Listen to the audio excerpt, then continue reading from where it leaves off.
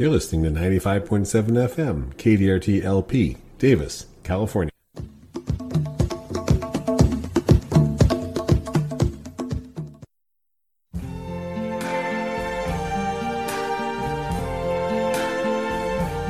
I see trees of green,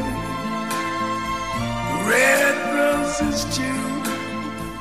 I see them bloom for me and you, and I think to myself. And that music means it's time for the Davis Garden Show. This is Don Shore. And this is Lois Richter on a bright, beautiful Sunday, extremely windy day. So, Don, it is March 1st. We're going to show will be aired on the 2nd. And I am astonished at all of the changes we've had in the last couple of weeks. It's been raining, it's been sunning, it's been windy, it's been still. And the last couple of nights, there have been messages this in the morning saying, frost warning, freeze warning well, until 8 a.m. And I'm just going, what is going on here? The fact that you were able to say it's a bright, beautiful, sunny day in the Sacramento Valley, or whatever approximation of that you did, has been unusual because the last several days have been dreary and extremely cold and rainy and pretty miserable here, actually. It's 43 degrees right now as we prepare the show for broadcast on March 2nd, and it is 60% humidity, rapidly dropping, with wind coming out of the north-northwest at 20 miles an hour with significant gusts in there. It was very cold this morning. We did have a frost. There was a freeze warning in effect this morning, and there is a freeze warning in effect tomorrow as well. Freeze warning for many parts of the Sacramento Valley. It is expected to drop to a low of 31 degrees the morning of the show. So that will have already happened. And then it will be 57 degrees, areas of frost and sunny on Thursday night, partly cloudy and patchy frost, 34 degrees. So visible frost, but not particularly any damage. Friday, areas of frost, 59 degrees. First time I think we've seen 59 in several days. Friday night will be mostly cloudy. We have another storm coming in, another cold storm coming in. These have been cold storms the last several days. Saturday is only going to be 54 degrees with a 50% chance of showers here in the Davis area. Saturday night showers are likely, so it's only going to drop to about 40 degrees. Sunday showers are likely. The high is only going to be 52 degrees. This nursery owner is going to start crying any moment here. Sunday night, chance of showers, mostly cloudy, dropping down to 36. Monday, chance of showers, partly sunny, 53. Monday night, chance of showers, mostly cloudy, 38, etc. Rain on the horizon. I do want to mention now, so it's March 1. There's a couple of meteorologists that I follow who post the results from various climate models. And two of those, there are several of these enormous models out there that run countless numbers of probabilities, as I guess would be the best way to put it, of possible outcomes for storms and things that are coming our way. Two of them, looking at ocean temperatures, jet stream patterns, and the number of storms that are developing out there, are suggesting high possibility, I won't say probability, but possibility, atmospheric river situation setting up for about the middle of March. Significant number of warm, wet storms in the middle of March. That sounds cool, but it could be an epic disaster for the Sacramento Valley. When this happened in 1995, we were open for business, caused major flooding around the entire Sacramento region. It hit a significant snowpack, sound familiar? Warm storms hitting a significant snowpack led to amazing amounts of water coming down very rapidly. Flood control managers, I'm guessing in Sacramento, are sitting at their desks trying to figure out exactly what to do in terms of releasing water from the reservoirs now or later, and they're guessing against future models that are 2 weeks out. That's the key point, a couple weeks out. So these are, not firm predictions, and not every model is showing this. What happens is, as all the meteorologists look at all the different models, they start to come up with a sort of an ensemble of those models. That's how they refer to it. We'll know in about a week better whether this atmospheric river for March is actually really setting up and going to hit the state of California with a significant number of warm, wet rainstorms. If it does, it could be significant disaster for the state. It could be a significant disaster for agriculture, to put it mildly. And of course, there could be a lot of localized and significant regional flooding if that occurs. So I'm mentioning it now because I don't want people to be blindsided when this shows up. There will obviously be more information about it as we get closer. Meteorologist Daniel Swain, who I follow very closely, writes the Weather West blog, has pointed out they don't have a high probability on this yet. It's pretty far out there, but it's a possibility. So we seem to be shifting rapidly to warmer ocean temperatures. If those storms line up, we could have a whole lot of water coming in on top of a snowpack that's at 200% of average right now. So a lot of water out there, a lot of water already here, possibility of some pretty significant weather events about the middle part of the month. But there's nothing that a single person can do to prepare, is there? Sure, make sure your yard drains well. I mean, this is the key. You've had a lot of rain already and you saw where the water was standing and draining. Well, imagine more of that. So that would be the one thing. If you've had areas where there were flooding issues, I've got customers out in Winters, for example, who are brand new house, new yard, drainage, grading is being done, and there's a lot of water coming down. They're watching where that water is flowing. This is going to test your local drainage, at your house where the water comes out of the downspouts and so forth. Make sure that flows where it needs to flow. That would be the one thing I would say. And just be aware that this could be something with regional implications. I mean, I've got to say the farmer, the almond growers, and it's a really desperate situation for them at this point because they've had very little pollination weather. Well, the trees are in full bloom right now. The nonpareil variety has been in full bloom for a week, and during that week, we've had part of one day where the bees might have been active. Having grown almonds, for revenues, I can tell you that you watch every day of rain and temperature, and it hasn't gone well for them so far. And that's the highest value variety, the nonpareil. It's sunny today, but it's very windy. If it's cold, the European honeybees don't pollinate. So they're looking at a world of hurt this year, and you need to be aware of that. The orchards are flooded. I've been taking pictures of water standing in them. It's draining out just fine. No harm to the trees at this point. But if it continues to flood later and warmer, that can cause some issues with root and crown rot. So there could be some implications for this. I don't want people to freak out, but just be aware that middle of the month, we've been through this. 1995, we had 17 days of rainfall in the Sacramento area. We had 8 inches of rain is my recollection in that year. And that's way more than normal. So for the month of March. So that could happen. And it looks like it might be setting up out there, but we can talk about more positive things. In February, we had about 2.5 inches of rain, which is below average, but not by that much. And that puts us over 20 inches locally in Davis. And that's above average for the whole rainfall season, which goes all the way through, well, in terms of actual significant rainfall, it goes through April, some rain in May, some rain in June, but we've had what we theoretically need, at least in terms of rainfall already. Could be more on the horizon is what we're looking at.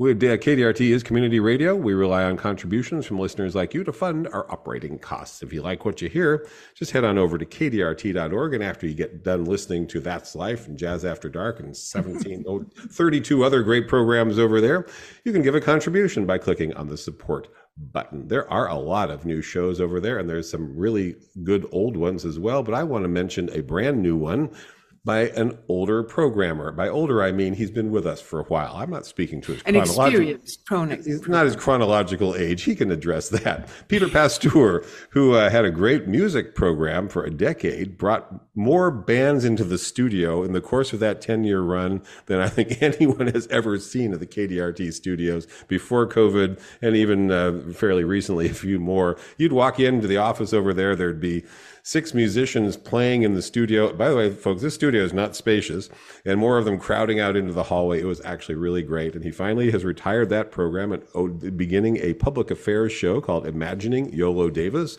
Premiere show was on February 24th when he interviewed guest Dirk Brazil. Dirk has been a programmer at KDRT running the Twang Thang program, which is outlaw country and similar type of music on Sunday mornings. He's moved that to Monday evening.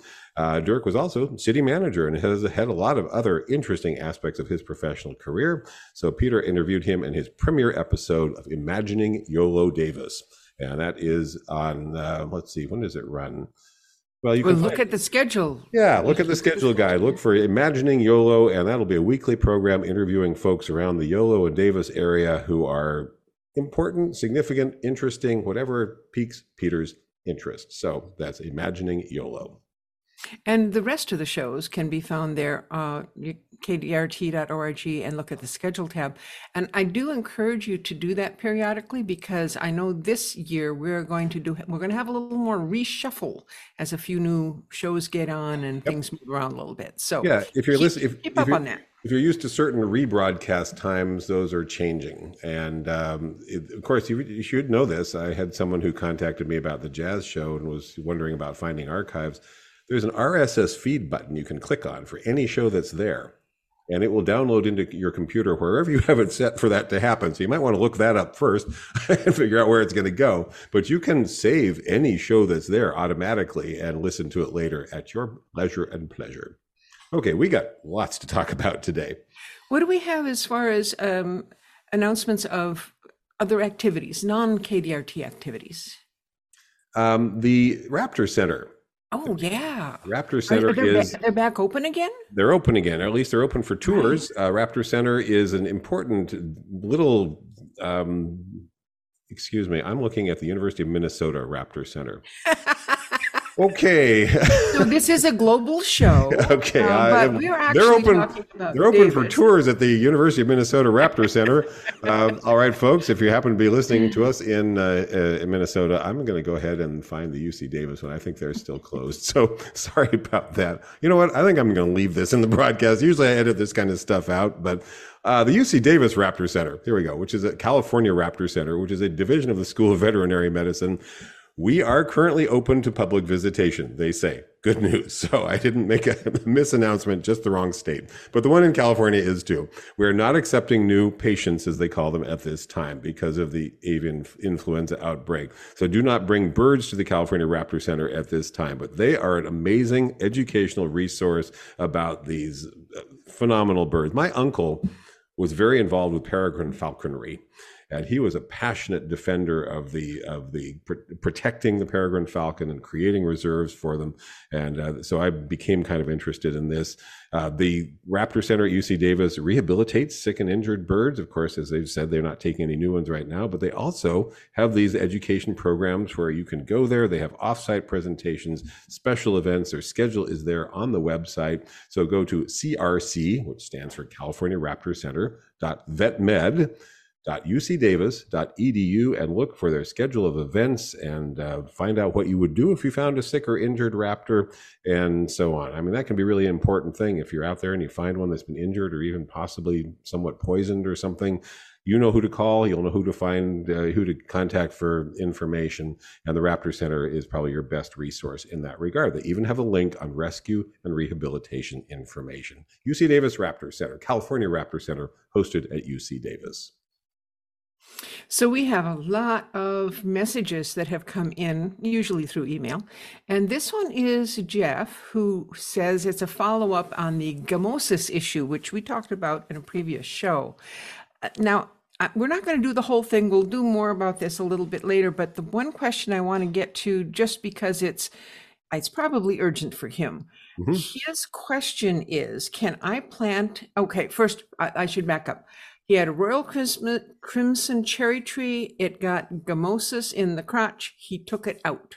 All right, now his question is, can I plant another fruit species, non-stone fruit species, in that location that is not vulnerable to bacterial canker and be okay with it?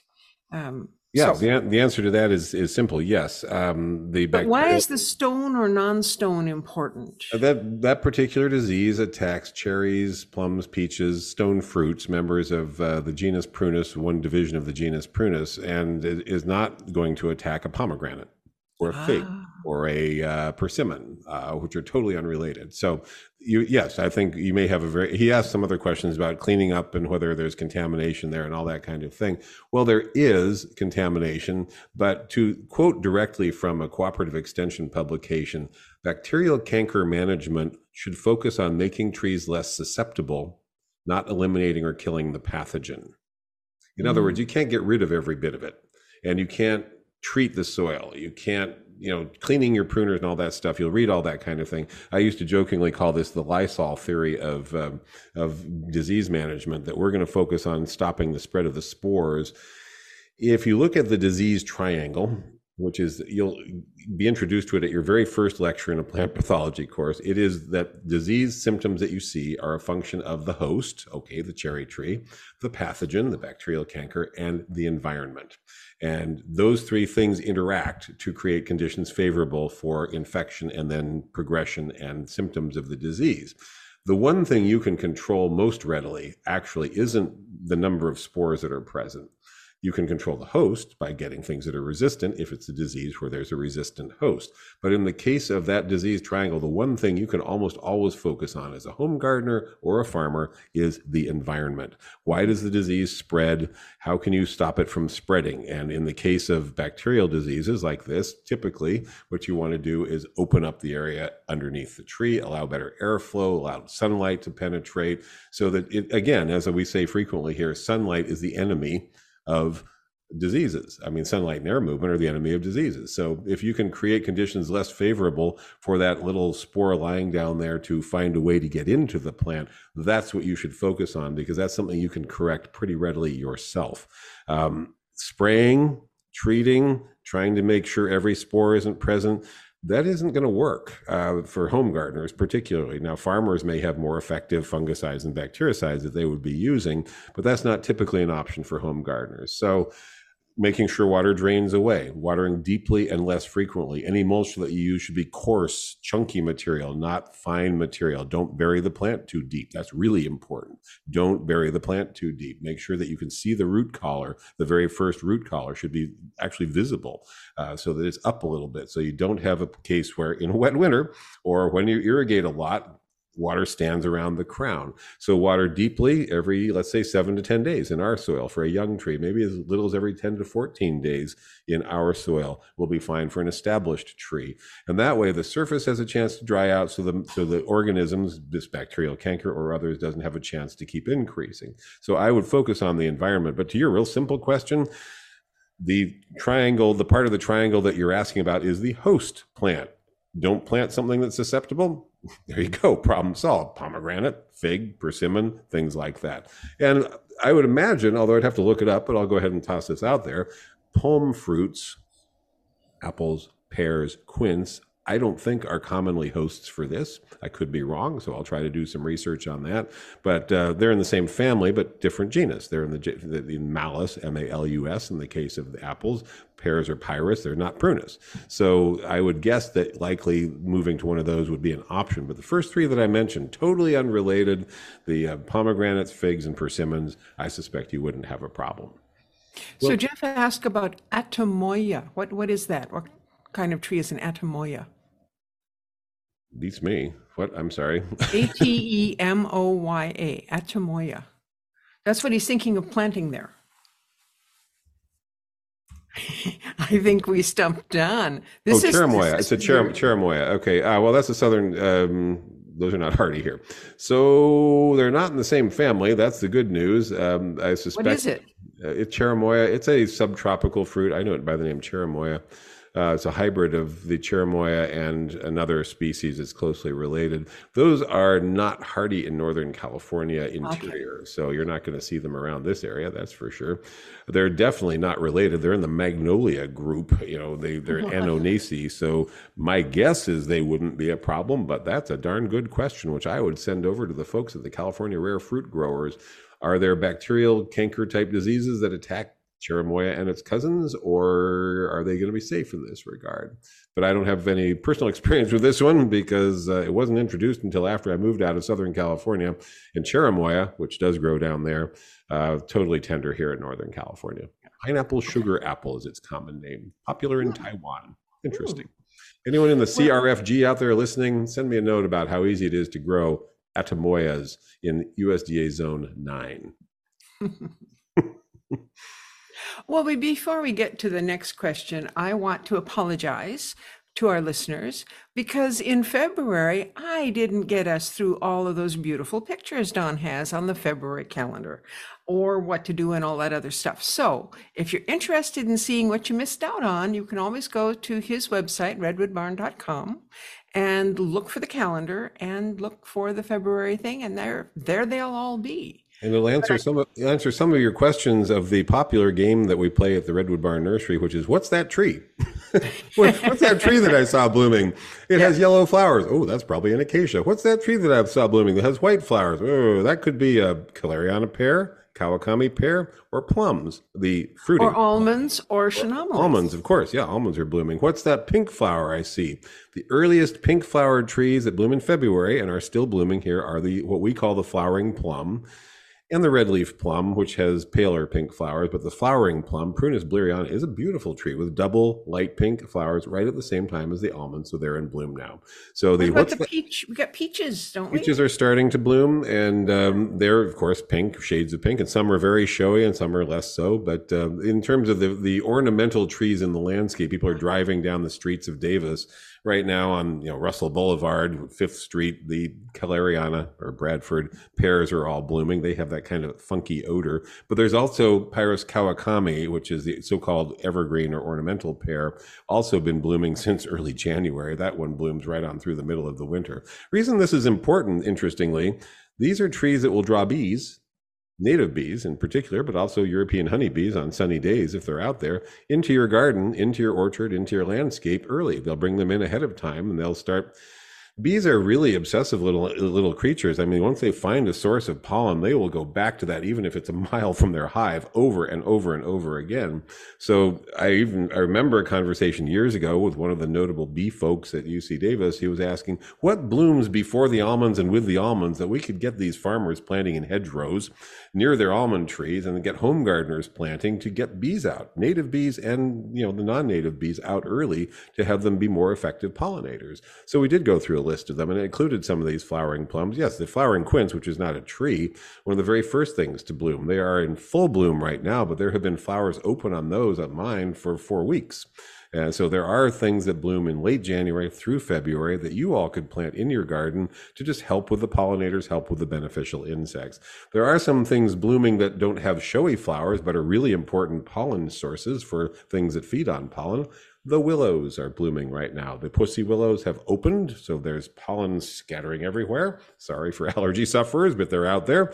And actually, that can be an important point about what blooms when, is if you're an allergy sufferer, knowing what's in bloom can be important as well. So some of the wind-pollinated things like the willows are already beginning to bloom as well. I say wind-pollinated, so people say, well, that's not any good for pollinators. Go up. What it is, if you're eating pollen, if that's your food source. Yeah, and it's also the case that not every pollination mechanism is 100% one thing. So for example, we don't even know what pollinates jujube trees. We don't even know exactly what it is. We've seen ants doing it, much less things that fly in. So with some things that are pollinated by honeybees, you'll see other things pollinating them. For things that are wind pollinated, many things will feed on that pollen because it's an external source of tiny pollen grains. It's right out there, and there are insects that feed on pollen. It's an excellent food source, and you will see pollinators. I mean, I've seen bees all over corn tassels. Corn isn't pollinated by bees, but boy, they'd make use of it. So you need to be aware that some of these things are actually drawing beneficials, including pollinators that may not be important pollinators for that species. It's important to get pollen in your landscape. Sorry, again, to allergy sufferers. So we will go through the March calendar next week, but not this week. But you can get a preview of it. Go to redwoodbarn.com and look at the March calendar. Yeah. We had a great letter from Greg, who was replying to my comments about avocado pruning. And Greg is an avocado expert down there in Southern California. Do you have that one right in front of you, Lois? I do. It's Greg Alder, and his website is gregalder.com, GREGALDER. And his message is, you were spot on with the avocado pruning advice. I got some frost at my place in Ramona, so I wait to prune until March 1st. Hey, that's now. Yeah. Pruning an avocado. In Ramona. In Ramona. Where's Ramona? It's in San Diego County. Oh. Yeah. Wait, is that the place where they're having the blizzard now?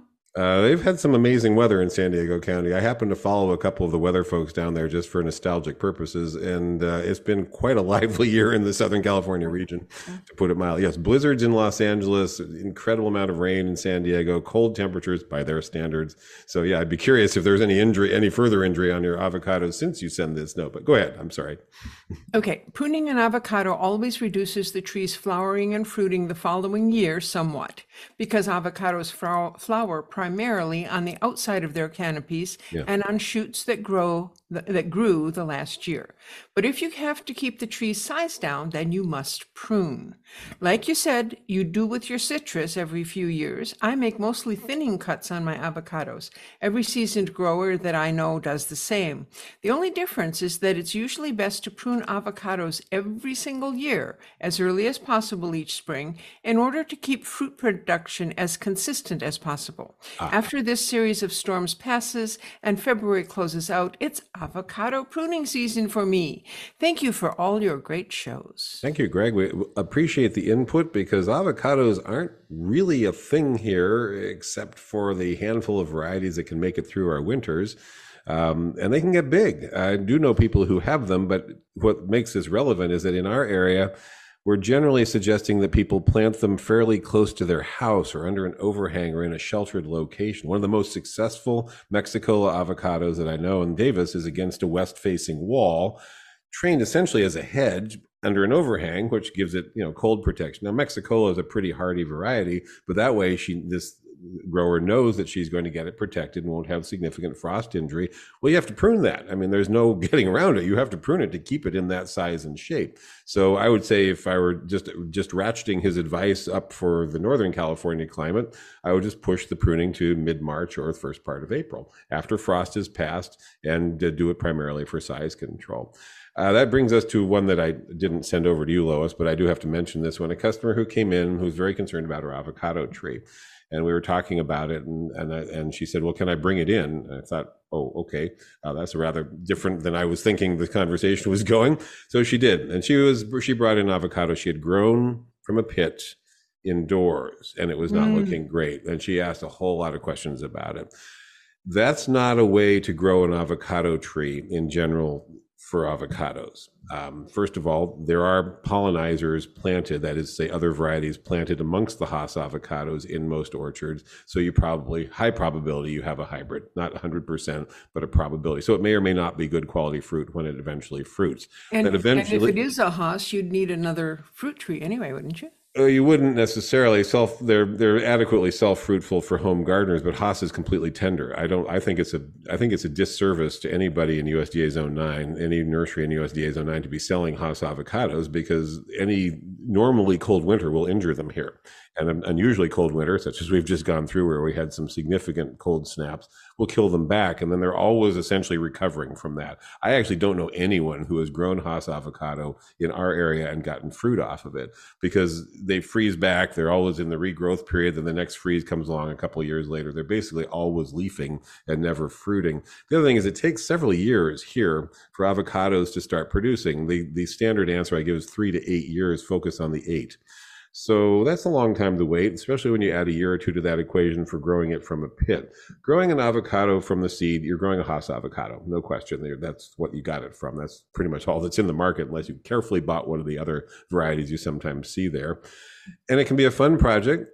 Great to show kids how things sprout and grow. You can do it right there in water. It's easy enough to sprout it in water, plant it in a pot, grow it in your house. They're very sensitive to salts. They're very sensitive to low temperatures, and all kinds of other things can cause the leaves to burn. That's my guess is what was happening with her tree. And so putting it outside in a sheltered location might be easier in terms of watering it correctly and all that kind of stuff, but it won't be hardy outside. So it's just a fun house plant. Grow it for a couple of years, dispose of it. In our area, if you want an avocado tree, you should buy a Mexican type avocado, and Hass is a Guatemalan avocado. There's 3 big categories: Mexican, Guatemalan, and West Indies, and those are decreasingly hardy as you go. So Mexican avocados we can grow in the valley. There's 4 or 5 varieties. Mexicola and Stewart are the 2 very best for this area, in my opinion. Guatemalan avocados, you got to be in Southern California coastal zone, Southern California or a coastal zone up further into the state, but they're very frost tender. And the West Indies types are completely frost tender. Those are the ones you see in Hawaii, Florida, places like that. So focus on the Mexican types, enjoy it. Take several years to fruit, but when they do, it's great. This customer that I'm aware of gets 150 to 300 avocados every other year. She likes to joke from her avocado tree. They have a strong propensity for alternate bearing. And she also likes to joke that she gets about half of those and the squirrels and rats get the other half. I will say this from growing up in La Jolla, everything likes to eat avocados. If they're on the ground, they're so good. If they're on the ground, skunks like them. If they're in the tree, possums will climb up to them. If they're way up in the tree, squirrels will get at them. I mean, they're rich. They're a high source of good source of fat, and they're really good for all of us, including your furry friends outside. So they can be very challenging to get a lot of them into the house. But she figures about 50% rate is pretty good. Anyway, thanks for the note, Greg. We always appreciate it. And again, I want to refer you to his website for great information on avocados, gregalder.com. Well, we have another question here. Kathy from Davis asks, what is this? Is it eating my rose bush? If so, how do I get rid of it? If not, will it eat other plants nearby? And sends lovely pictures. There is this thing, it's about the size of the tip of your little finger. Yeah. And it is, I don't even know how to describe it. Don, you should put one of these in the picture on our archives. It's white, and it's white underneath. It looks like somebody took a Q-tip and crossed it with, I don't know, a shield. There you have your highly technical entomological description of cottony cushion scale, a Q-tip crossed with a shield. It is white. Covered partially with a shield. It has what looks like a shield over it. It's white with sort of ridges on the back, and it looks like a giant mealybug to a lot of people because it has a similar effect on the plant. Cottony cushion scale was introduced into California in the mid-20th century, and it immediately attacked Meyer lemons. That's probably what it came in on, which were a commercial crop in California at that time. It did a lot of damage because it had no natural predators. So it increased very, very rapidly, and it was one of the first examples. I can't remember exactly when the biological control was introduced. They went and found a small ladybird beetle that looks nothing like the ladybird beetle that you're familiar with. It's not like the red one with black spots. It's much smaller, which is host specific. It feeds exclusively, as far as I know, on cottony cushion scale. And they released that around the state, and it does a very good job. It immediately did a very good job of controlling them in the lemon orchards and has spread with the cottony cushion scale to other parts of the state. So most populations of cottony cushion scale that you look at, if you look at closely at a bunch of them together on a plant, a citrus plant in particular, you'll find a bunch of them have holes in them, and they have been killed by this little ladybird beetle. So your problem is solving itself out in the orchard. It's mostly citrus, but I have seen them, it's not completely host specific. I've seen them on Hardenbergia, the Happy Wanderer lilac vine, seen them on Pittosporum. I have seen them on rose bushes. Oftentimes they're just on other unrelated plants that are near the major infested plant. So one thing to do if you do find one or two here or there is look around on nearby evergreens in particular and see if you find, just standing back, looking at areas of what look like white, moldy stuff, and then get closer, you'll see these individual scale insects in there. And the crawler stage is the one that moves. It's smaller and looks rather different. It can actually crawl, not real fast, but it is one source of spread of cottony cushion scale. The other source of spread is that Argentine ants, those efficient little buggers in your garden, will carry them from plant to plant, as they do with scale and aphids of all types, or most types. So they can cause the infestation to move more rapidly than it would on its own. So it looks like the plant is like a couple of years old. It's still in a pot, and it has three, what do you call them? Stems, stalks, canes? What do you call them? Yeah, on a rose, we call them canes, yeah. All right. And the center cane, it was slightly taller than the other two, is covered with this stuff. The stake holding it up, which is tied to that centered cane, is also covered with this stuff. The other two canes don't seem to have any of them on there. So I'm assuming that this is not healthy for the plant. And so the next question is, should I just cut out that center cane completely, carefully, and get rid of it? You can do that. Yes, Or is there some other way to handle this? Sure, mechanical control is one of the most effective methods of controlling all kinds of scale. They tend to be clustered in one area because they tend not to travel far, and they do tend to start in places where they can harbor safely, like in the area between the cane and the stake. So removing the stake would probably make a big difference in that environmental aspect of what caused them to increase there. All scale are pretty easily knocked off the plant with either rubbing, take them off mechanically, or a very strong blast of water, like a jet nozzle on your hose. Well, you watch them just blast away, and they can't get up when you do that. You knock them off, they're done. That's that. Or if you really are serious about it or have a citrus tree or something like that, a pressure washer does work. And whenever I say that, people always look a little startled. Like, won't that take all the leaves off? Well, no, but even if it could, you control the throttle, so you could make sure that doesn't happen anyway. But yes, you can blast them off with water, and you can watch with great satisfaction as they just splay away and fly off, obliterated into the nearby landscape, where, as I say, they can't get up and they will die. But look nearby, because they probably didn't come on the rose bush. They probably came from a nearby plant and then were just sort of either crawled up to that point or were brought up to that point by an ant, and then they multiplied there. So they've been there for a while, and they just increased fairly recently. Pruning them out is really simple. When you find any scale, like the Lecanium scale that we get on apricots, those little round bumps, there are almost always a whole bunch of them on one branch. Well, the simple answer there is prune out that one branch if you can. Throw them away, get rid of them. Don't leave them lying around. Just put them in the trash, and then you've basically solved the problem. But monitor, because they're probably, in the case of cottony cushion scale, on a nearby Pittosporum or someone's citrus tree on the other side of the fence or something. So just keep an eye out for them, even on the same plant. If it's all in one place on the rose bush, and I've only seen them on roses a few times in very limited numbers, I think you can easily control them on a rose bush just by pruning out that cane and disposing of it. And then just watch for any more that might show up. And again, we do have a natural predator that's generally keeping this one in check. And in fact, natural predators generally do keep scale in check most of the time. Every now and then, they'll get out of control, if you will, on one branch or one area or one plant. And the symptom a lot of people see first is sticky stuff below, just as with aphids. They're closely related to aphids and mealybugs. So they're sucking the sap of the plant and dripping essentially sugar water. So sticky stuff below them. Shiny leaf is sometimes the first thing people notice. They touch it with their thumb. It's kind of tacky. It's a sugar solution. Black mold will often grow on that sugar solution. So sometimes the first thing people see on citrus or Pittosporum or other type plants, like with a darker leaf, is this black mold growing on the surface of either the leaves or the fruit. That tells me that somewhere on that plant, higher up, obviously, or on a plant that's overhanging that plant higher up, there's either an aphid or a scale infestation, and this is one type of scale. The simplest first thing to do is blast them off with water or prune them out. There are insecticides that will kill them, but they're hard to get at.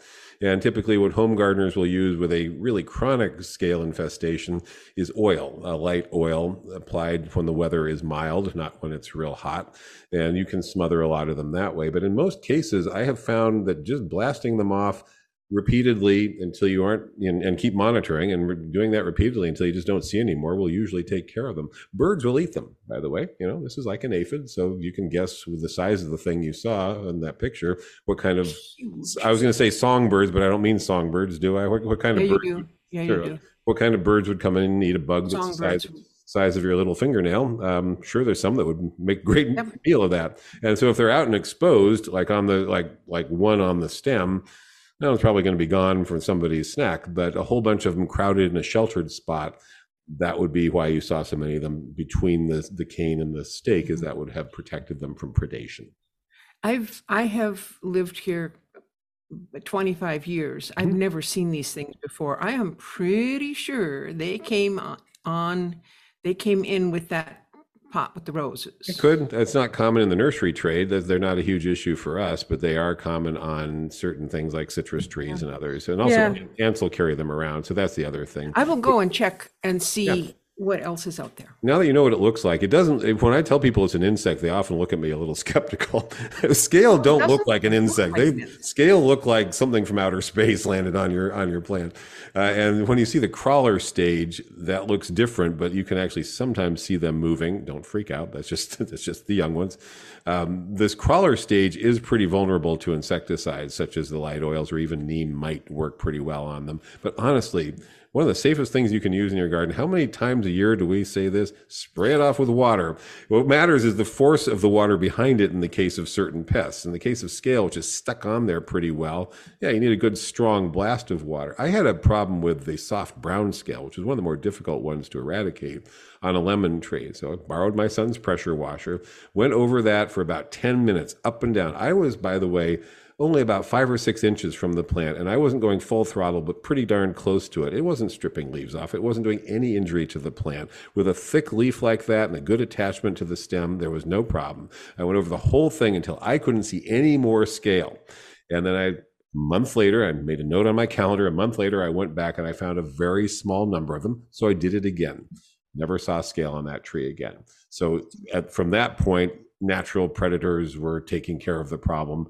But I knocked the population down, which is what we're suggesting you do when you blast things off with water, whether it's aphids, scale, mealybugs, white flies. You're suppressing the population to give the natural predators a chance to increase their population and bring everything back into balance. And balance is what it's all about. And these are really easy to see. I mean, are shocking white. They are just so, yeah. Yeah, they're easy to see, but they sure don't look like anything from this planet. No, they sure don't. They sure don't. Okay, so we have a couple more questions.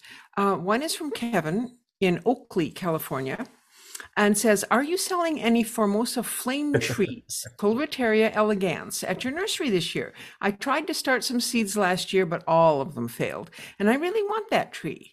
Yeah, so this is a question that's sort of business related, but I have to mention this one because we talk about Colereteria elegans, the beautiful Formosan flame tree, which has those beautiful pods.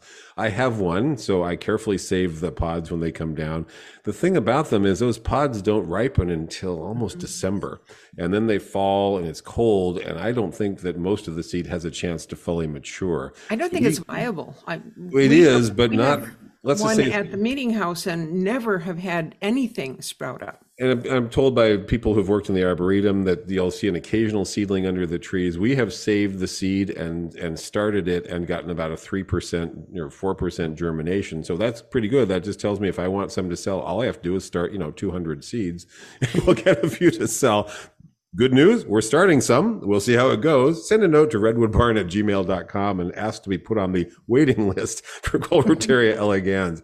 One of the problems is that there's two other Colereterias out there, Bipinnata and Paniculata, both of which I consider moderately to highly invasive in that order. Bipinnata does reseed and Paniculata reseeds like crazy. I think it's a disservice. I think it's unethical to sell Colereteria paniculata because of the related pest problem it gets, the box elder bug, and the fact that it clearly has the potential to be invasive. Bipinnata, I think, is in that same range, although it hasn't been as bad. But the elegans doesn't do that. Well, now we know why. It doesn't do that because it barely gets a chance to reseed here in the valley. If you look it up, you will find it's considered invasive in southern Florida. And I'm sure it has the potential in Southern California if it has adequate moisture. Anyway, we're trying. That's the best answer I can give you. It is a beautiful tree once you get one established. All right. Now we get some information that is not on our email, and that is my husband reads the Washington Post, and every time he sees an article about plants, he shows it to me and says, you think Don would like this? And then I email it over. So that's one of how we got this one. And this article is called The Case for Talking to Your Houseplants. And this was January 11th, if you want to go look it up. So I'm just going to read you a couple of sentences. Okay. Plants don't interrupt when you're talking. They don't argue or ask difficult questions. And regardless of whether they're actually listening, research has shown them to be a calming presence. It's no wonder then that so many of us talk to ours. And it goes on, it talks about asking people if they talk to their plants, and like over half of them said yes, and all this thing. And then it talked about research about whether or not talking to plants makes a difference. to the plant. Now we know it makes a difference to the human. Right. Huge, but definite proven psychological benefits to having plants. And if talking to them is part of that, that's great. Yeah. Yeah. So anyway, they were referencing this article. It's an interesting read, but the real result that I got from it is plants respond to vibrations in their environment, which can cause plants to grow differently or become more resistant to falling over. Now, we know this because you and I have talked before about a young tree, and if it's outside where the wind can blow it around, then the act of moving back and forth, that vibration will strengthen the tree trunk. Yeah. And apparently it's the same with houseplants, that vibrating them makes them stronger. Well, vibrating them causes them to release ethylene gas, which thickens the trunk. It's the same thing if you can't move your tomato seedlings outside because the weather has not been conducive, like some of our recent days where we didn't get above 45 degrees. Vibration will accomplish the same thing, and there's ways to do that. So whenever someone presents to you something that is, let's say it's in the popular media and they're talking about this recommendation or something they read, you could ask two questions. One, is it evidence-based? Has there been actual research science on the subject published in, let's say double-blind studies published in peer-reviewed journals, that kind of research?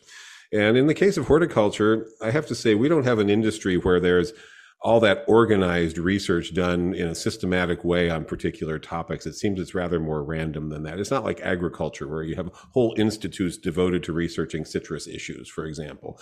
We do have horticultural institutes, but it doesn't seem like anybody takes on this kind of thing with that kind of gravity. And the other question then, if you don't have evidence, does it make sense from a physiological or a soil science standpoint?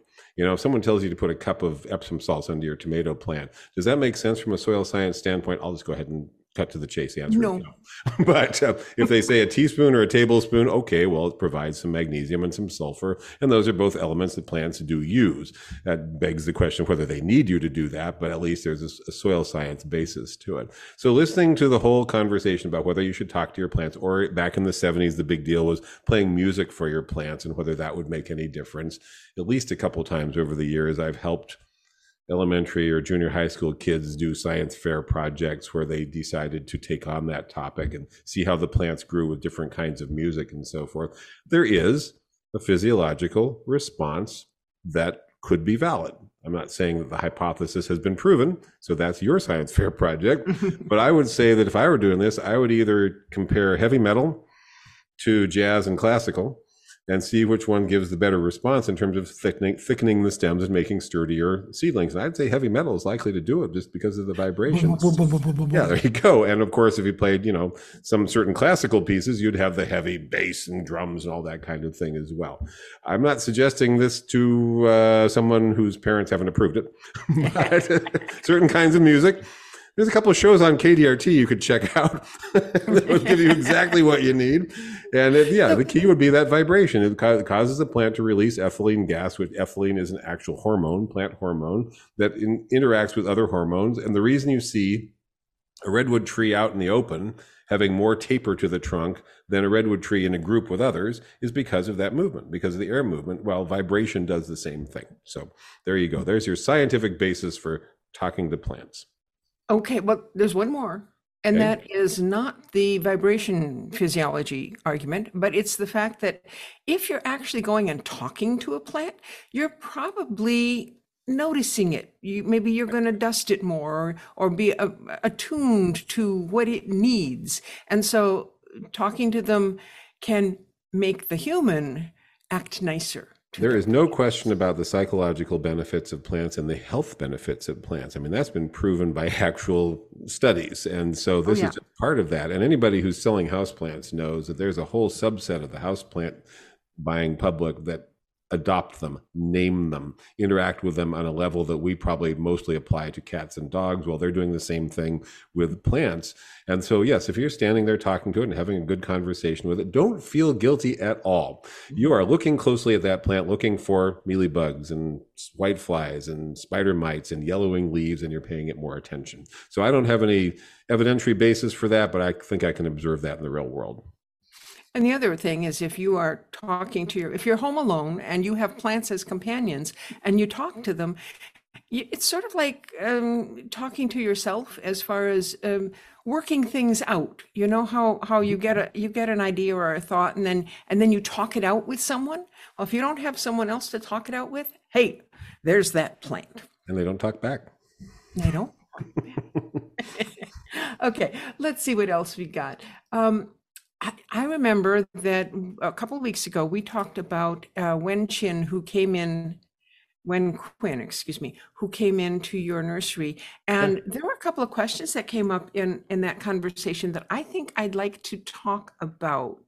Yeah. One is partial shade, which we've talked about many times, but the other one was gardening in small yards. So maybe we can just address that ongoingly as we do these shows. Yeah, so on small yards, I'll just give a couple key principles. We'll talk about vegetables and fruit trees. There are ways to grow food plants in small yards. Now, partial shade is much more of a challenge, honestly, than a small yard.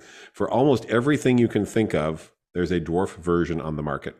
Every tomato, peppers, tomatoes, peppers, fruit trees, there's a miniature version of peaches. There are the determinate tomatoes. There's even these new miniature tomatoes that are even smaller than the determinate tomatoes. There are herb plants, the basil, for example. Your regular old basil plant gets 3-4 feet, sprawls all over the place. Well, there's little bush basil. Spicy Globe is the name of one of them that only gets about 1 foot by 1 foot, has a great flavor, and you can grow it in a container with one of those little tomatoes as an example. This year, we're going to be pushing this particular basil plant. This will be like the only specific thing we talk about in this regard. Emerald Towers, I think is the name of it. It's a very upright grower, very dense, barely ever flowers. In a whole long growing season, I never saw a flower on it. And I was still harvesting until late November. I grew mine in a large container, but it doesn't need a very big container. Just something, like somewhere between a 5 and a 15-gallon container would be great, as long as you can give it plenty of water and plenty of sunshine. So whatever you like to grow, cucumbers, there is probably a dwarf version or a compact version or a bush version that will fit in a small yard. I've seen extremely effective compact vegetable gardens. You want a fruit tree? There are these miniature, we used to call them genetic dwarf. They're naturally miniature peaches, miniature nectarines that are great flavor. They're very, very good, and they grow like a bush. And of course, in the world of citrus, there's things like kumquats and the Satsuma mandarin, which can be kept rather small, and Meyer lemons, which can be kept pretty small. So pruning can accommodate a lot of fruit trees, but some of them are naturally more compact growers. When we're talking about a small yard, I think the best way to approach it is to look at what your microclimate is in the various areas. If you have a big yard, you can go, oh, I want to grow this. It needs sun, I'll put it over there. It doesn't need as much sun, I'll put it over there. It has to be shaded from the heat, I'll put it over. Well, if you have a small yard, you don't have all those places to put things. And so maybe before you set your mind on what you want to grow, maybe it would be better to look at your yard and see what would be appropriate. So if I have a small yard and it's overshadowed by fences on two sides, or the neighbor's 2-story house or whatever, maybe I should look at what are the growing conditions I have available and then take it from there. You may have one advantage, which is that you're likely to have a microclimate that provides more frost protection. So if we're talking about things that are a little tender in this area, no, I'm not saying plant an avocado tree in your small yard, but a plant with a south or east facing wall will have added frost protection. So and the buildings around you will probably provide some degree of frost protection. When I get to 27, 28 degrees, your little yard probably only gets to 33 or 34, and that can make a huge difference in what you can grow. So you may have opportunities provided by the enclosure of your setting. Shade is usually the biggest problem, and there aren't that many things that like shade. But one other option, which can help with that, and also with getting more food plants into a limited space, is to go vertical. So if you grow an indeterminate tomato, let's say you decide to plant that Chef's Choice orange that I tout all the time, that vine grows to 8 to 10 feet. That'll fill your whole backyard in a lot of small yards. But if you put a little cage on it, that's a 6-foot high cage, you can take advantage of the space just going up, and it may get it up into the sunlight. So that's something to look at. I would suggest anyone who's limited for space, make a schematic of your yard, look at your exposure, and know the difference between west wall and east wall in the Sacramento Valley. That makes a huge difference in what's going to perform well. North exposure, challenging. South exposure, really warm in the winter. So that's got some great opportunities for you. And then watch the sun pattern. But also one thing you can do, aside from using what I would call miniature or naturally dwarf or intentionally hybrid dwarf plants, is to go vertical and take advantage of the fence space with espaliering a fruit tree or growing a vine like a grapevine or something. Just being aware that that's getting into training and pruning at a different level of expertise. We can certainly help with that, and any good local garden center can. But there are plants that'll do it for you. I mean, this is why the miniature peaches are so popular. It's just a shrub that produces really good peaches. I mean, that's really what it boils down to. You don't have to prune them at all if you don't want to. Yes, you have leaf curl. Yes, you need to thin the fruit, etc. But basically, you don't ever have to prune them. And so they'll fit in a small yard. I have people who just stick one on the end of their vegetable garden and grow it like a shrub at the end of the vegetable garden. So you do have choices, but you got to look at how much space you have. And, you're picking and choosing things to augment your diet, not trying to produce enough tomatoes to freeze for the entire summer. So pick the one variety or the two varieties that you know are successful here in the Valley. We will certainly talk more about that in the next few weeks. And if you're limited for space, we can focus on that. I mean, we can do either smaller varieties or how you're going to go vertical and train it and get more fruit out of a small area than you could imagine it being possible. And another thing to ask before you get started on all this is, why do you have a small space to garden in? Are you in a rental apartment? Are you in a house where you can't make changes? Maybe if it's a rental thing, maybe you're going to want to use pots instead of planting directly in the ground. Maybe you're going to want to do other things. So there's a lot to talk about, Don. Also, be a little bit radical. Use your front yard. Yeah. All the time. I tell them, if you've got a homeowners association, go to the mat with them, talk to them, tell them you're going to be growing food in your front yard and it's going to look pretty. And they can't tell you have to have a lawn out there. By the way, there's some places where they no longer can tell you have to have a lawn out there. And if they want it to look aesthetic, well, we can certainly help you design a very attractive little food garden in your front yard. Some of them are very attractive. If you're in a rental, by the way, I'm going to throw this one out there. Straw bale gardening, it became very trendy a few years ago. And people tried it here in the Sacramento Valley, and they found that it needed a lot of water. You had to, because you're taking a straw bale, a hay bale, and carving out a sort of a hole in it and putting some soil in there and planting into that and running a drip line across the top. And most people who did that found they had to water every single day. So that was an issue. But you know what? When they were done, that bale had just disintegrated into compost, and they could rake it up, scatter some grass seed. Their landlord was happy, and they could go on their way. So they didn't have to build raised planters. They didn't have to turn the soil. They didn't have to do anything. They could create a vegetable garden on the lawn, restore the lawn when they were done or whatever ground cover was there, and move on. And they had had a year of vegetable garden. So while it has some drawbacks in terms of needing water, it actually worked quite well for most people who did fast, deep-rooted plants, tomatoes, squash, things like that. And they found that it worked surprisingly well. And as I say, it's easy to clean up after you're done. So we want to get more food gardens in front yards. That's our goal. So whatever it takes to do that, it can be aesthetic. We can talk about what are the attractive fruit trees and the attractive vegetables. And one thing I often suggest is just do a row of lavender in front of it, so it looks like a potager and it looks like you've actually planted a kitchen garden, and then people have nothing to complain about. Maybe this year we can do or sponsor a tour of front yard gardens. A virtual tour.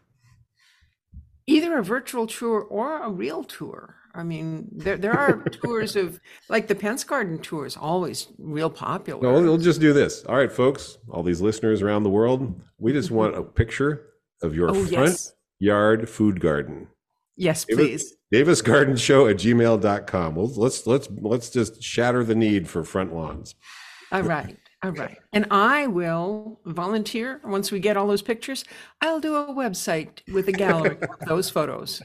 Okay. I mean, I'll put it on my website, but we'll have a page where you can actually go and look at everybody's Good ideas from what other radical gardeners have done. Yeah. Yeah. You've been listening to the Davis Garden Show with Don Shore. I'm Lois Richter here at KDRT LP 95.7 in Davis, California.